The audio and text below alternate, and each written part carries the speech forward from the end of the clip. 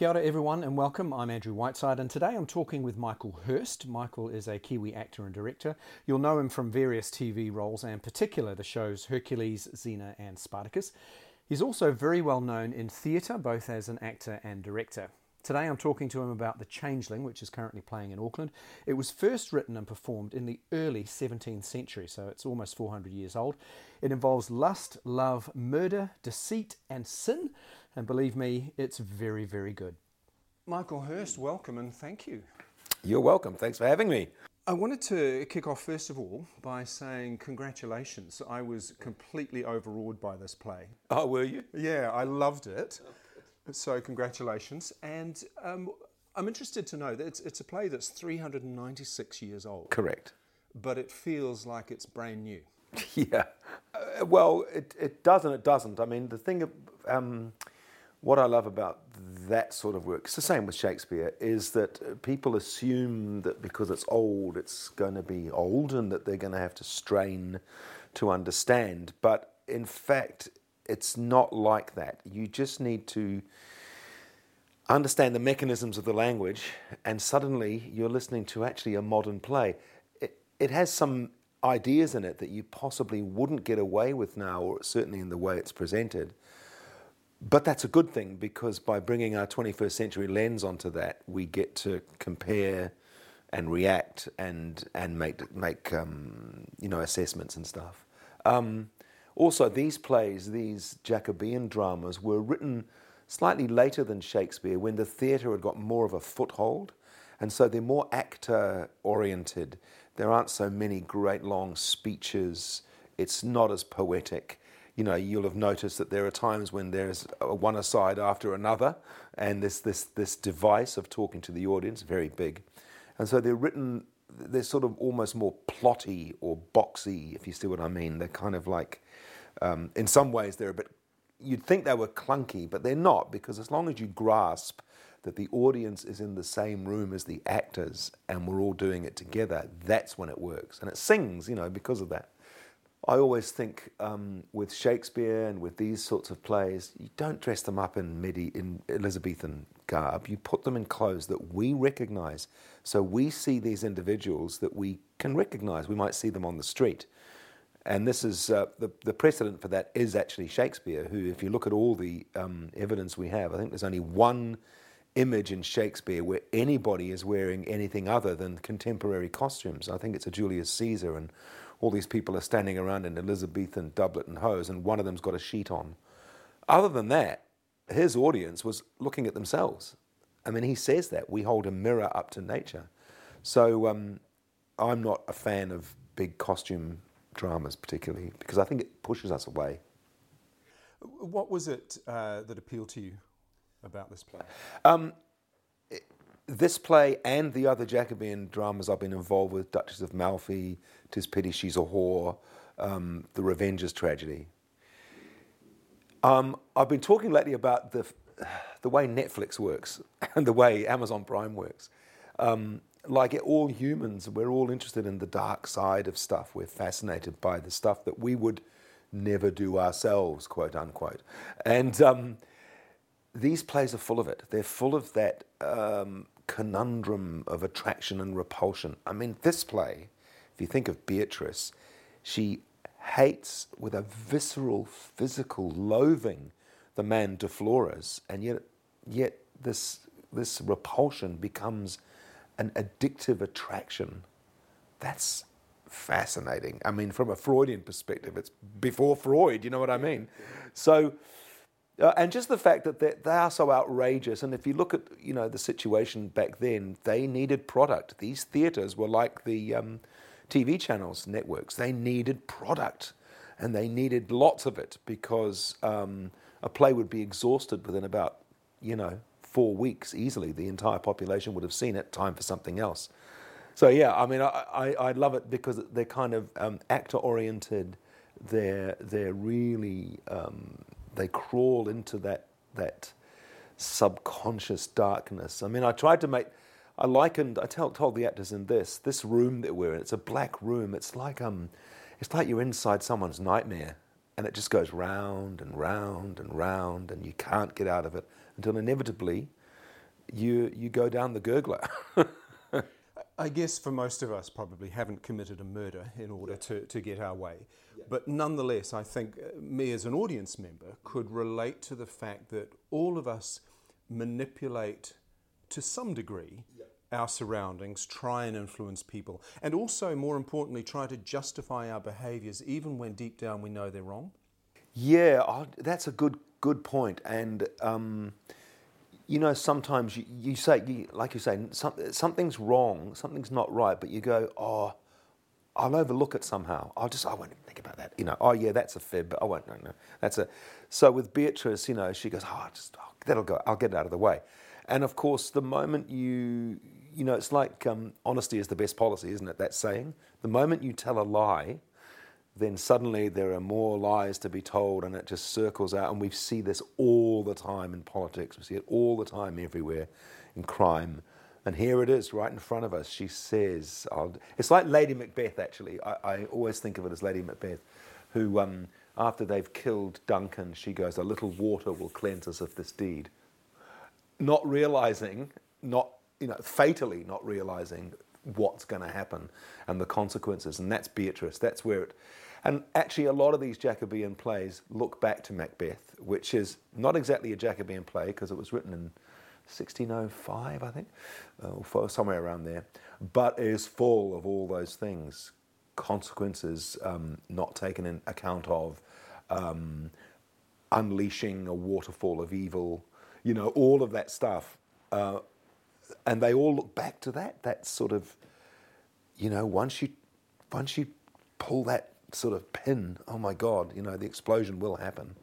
You've said that you see Beatrice not as a victim, which is how perhaps the original play that she... I think, yeah, that's true. So, as Shakespeare says, the purpose of playing is to hold a mirror up to nature and reflect, to show the age and body of the time, its form and pressure. So the mirror's the same. The time has changed. And in the original, I would think at the end when she's saying... forgive me, Alsamero, all forgive, 'tis time to die when 'tis shame to live.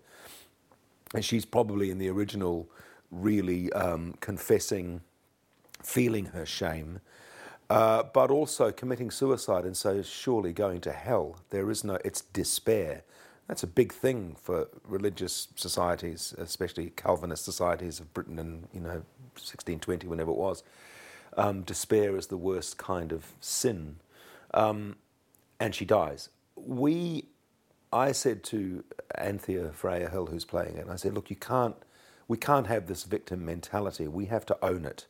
You own it. You started it. You finish it. It doesn't matter how much De Flores has manipulated you or how evil he is. And so at the end, she does it in a kind of way.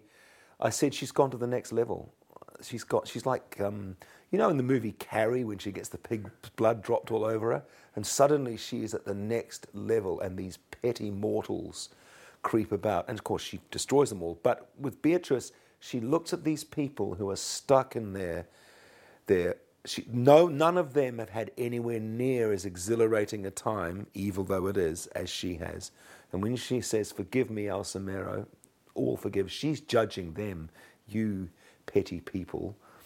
And then when she says 'tis time to die when 'tis shame to live, I said to her, you can't live in this world because nothing in this world will allow you, as the woman you are, to actually live because it's so constricting. So if there's any victim, it's not really a victim of it's a circumstance that she's in, and she transcends it. And so she does, she owns it, and she's brutal at the end. I mean, when it works, we almost think it's like we're the ones that are at fault or left behind or whatever it is.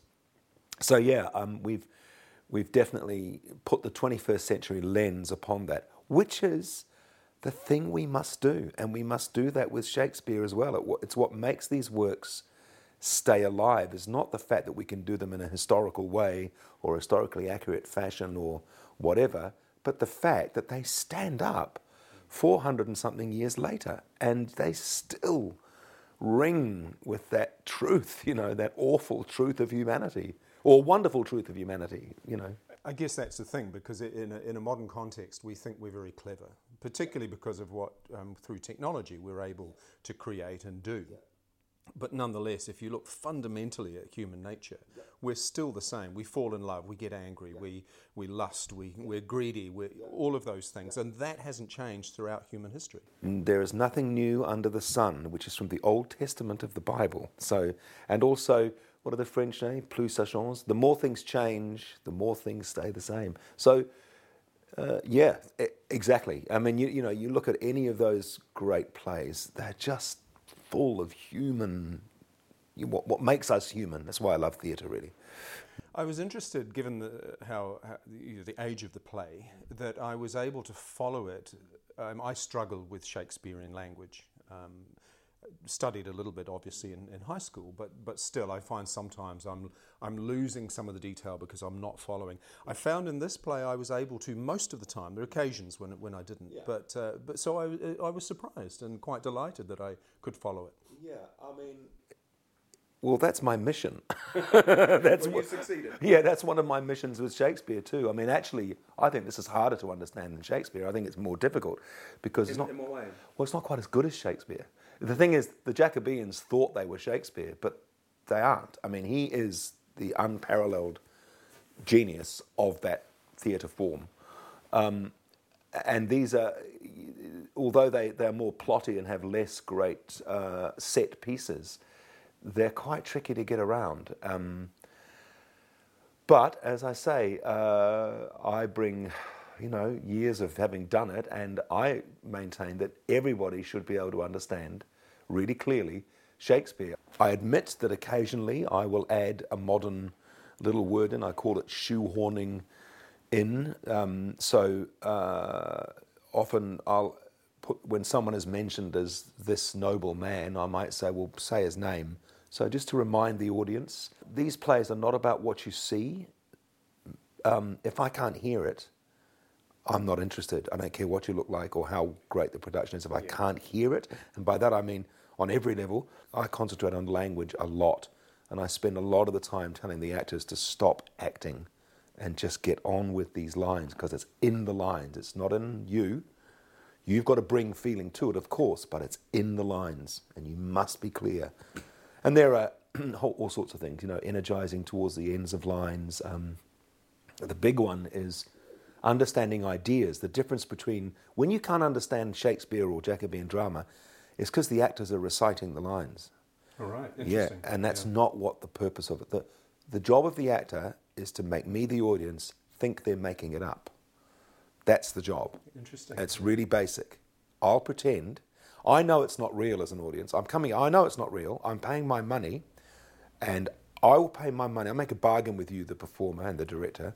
I'll make a bargain. I'll pretend it's not real if you pretend as hard as you can that it is real. Yeah. And if you don't do that, then you're not coming to the party. And one of the most significant ways of doing that is to understand the ideas and to understand that breathing gives you inspiration. It is inspiring, literally. New ideas presuppose a new breath and a change of pitch. And if you do that so that each line or statement has its new idea and you take a breath, the audience goes with you and they start understanding ideas. And actually that sort of transcends the language. And once an audience, if you can get an audience in the first, 5 minutes to understand what you're talking about, they feel clever. And when an audience feels clever, they'll allow you to do pretty much anything. If an audience feels not clever, they look at their watches and they want to go home. It's interesting too, because I know from my own experience of theatre, I am more prepared to suspend belief when I'm in the same room as the actors than if I'm seeing them on a film. Yeah, of course you are. Well, on a film, you can eat your popcorn or whatever it is. I mean... But there's something about we're in that... dynamic. Yeah, and that... But it's why I'm not really sure about virtual reality, because there's something about the fundamental human interaction. And if you think about storytelling, for millennia, it has always been we're close to the storyteller. It always comes down to, it reduces to sitting by the fire, listening to the shaman doing his thing, or her thing. Yeah, I agree. And the group activity of of theatre is because in a movie theatre you'll all see the screen, but you're much more cocooned in your own individuality. When you come to a group thing, look, there's no accident that it's got a religious overtone.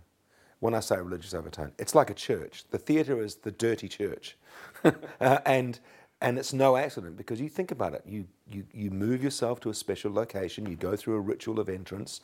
You sit down, and you're taken through a thing from the beginning of the end. In a way, if you like, and I'll sound a bit lofty here, but the priestly function of the performer is to lead the congregation from the beginning of this ritual to the end of this ritual.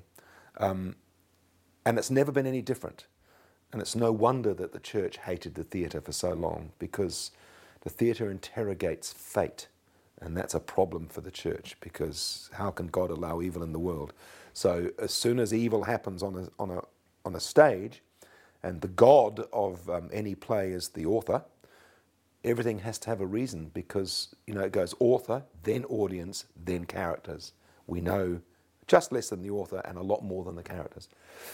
So that group dynamic, yeah. Also, if you think about our individual brains, human spirits, we are, I agree that no man is an island and we're social creatures, but ultimately you're the only one that's going to do your dying for you. Nobody else is going to die for you. You'll do it. And that is the bedrock of the human condition. That's where we are. So we need communication. We absolutely do that for validation, for all sorts of reasons. And when in our each little individual cocoon, we all agree to do one thing and focus on one thing in a room together, you can say that all of these individual human existences somehow become more present. Yes. Even the performers, even, dare I say, the writers who are long dead make a kind of an appearance in that room. And so the depth of humanity and what it is to be human and that whole skein of all of us is very apparent. It's the same thing at football matches, at rock concerts, the same thing. There's that element, and suddenly the moment is so much richer because it's a shared moment. You can't download that. You can only do that in theatre. Exactly. You can't download it at all. And that makes it powerful. And why I don't think theatre will ever die. It may change and start to become more boutique, maybe. I don't know.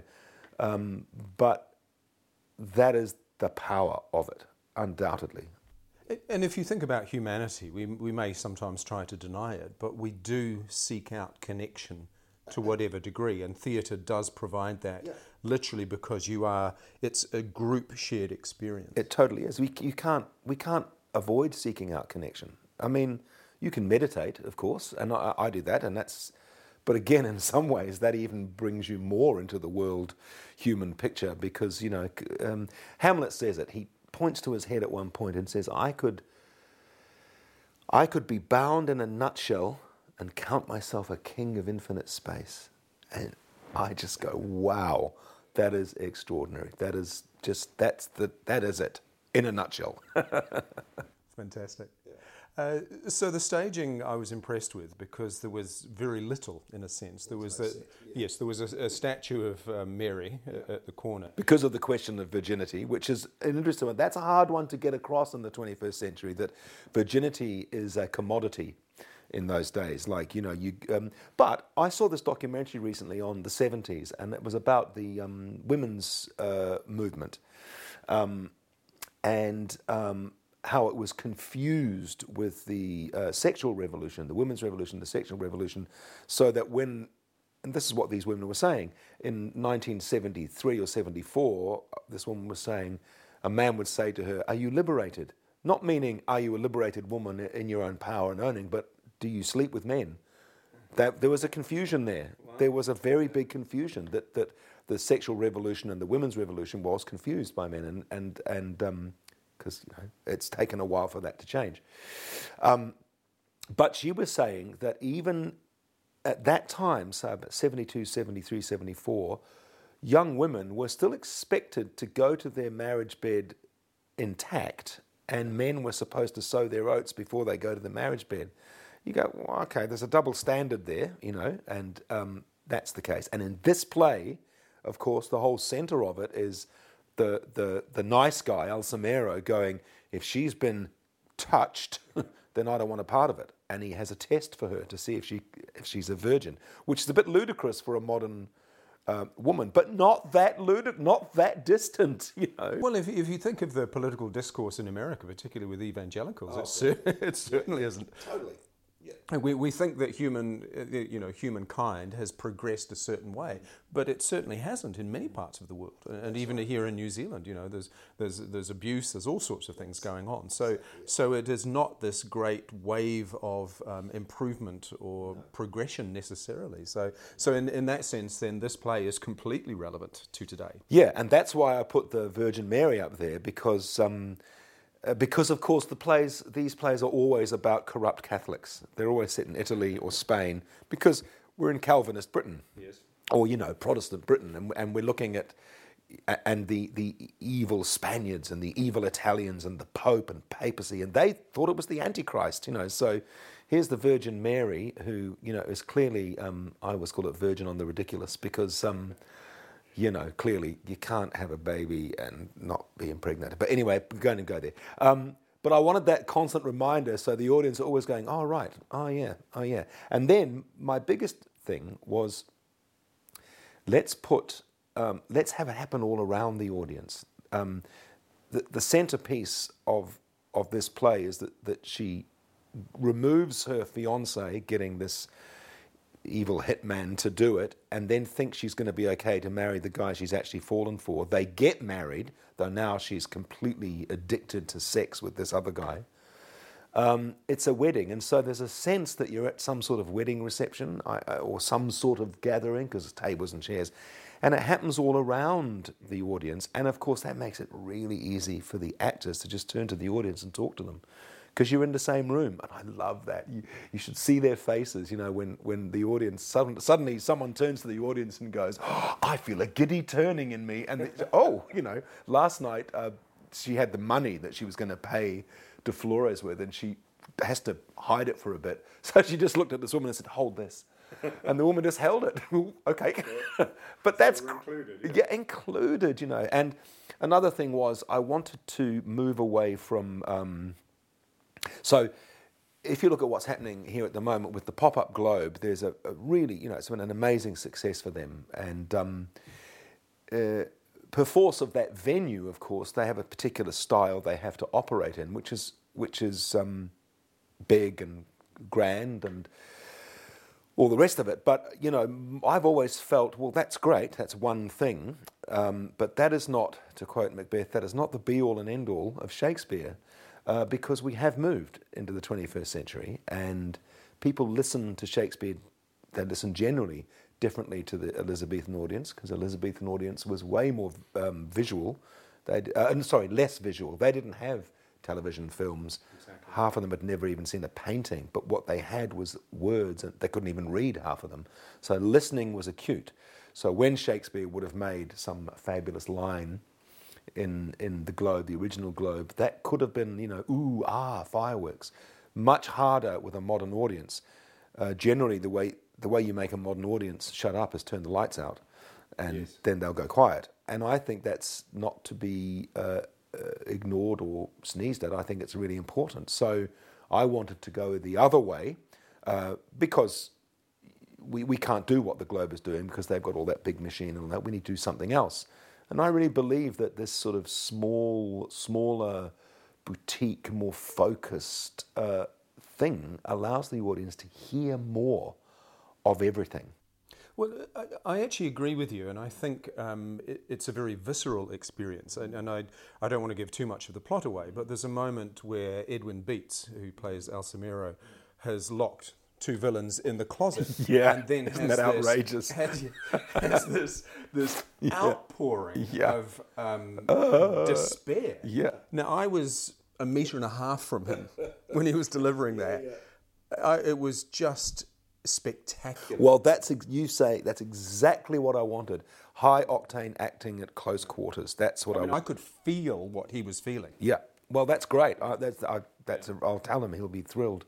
That's exactly the effect I was after, and what I'm interested in doing with those plays. And I do it with Greeks too. I do it with all those big plays. Much, and I guess that goes back to when I first came to Auckland back in the 70s. You know, I came from the Court Theatre, which was a tiny theatre then, to Theatre Corporate, which was even tinier. And yet we would do these enormous plays, you know, Threepenny Opera, King Lear, huge productions, as well as smaller ones, but honestly, hardly bigger than this room you're in now, and sort of titanic performances, and audiences would just be left kind of, you know, gasping in their seats, which, that's what you want, isn't it? You want the transformation to happen. Is there a side of you that's perhaps subversive, and it's just a question? Yeah. But do you see theatre as a way of shaking things up? Absolutely. Even in a comedy, you want them to think, you want them to be... Why do you go to see something like this? You need to be lifted out of daily existence. That is the thing. It's the transcendence thing. And that is very ancient. That's going back to this fireside, you know, shaman thing. You go via the Greeks and all that. It's to be lifted up. Either in tragedy or comedy, those two faces. They're not two faces, they're one face. The one face does the same thing.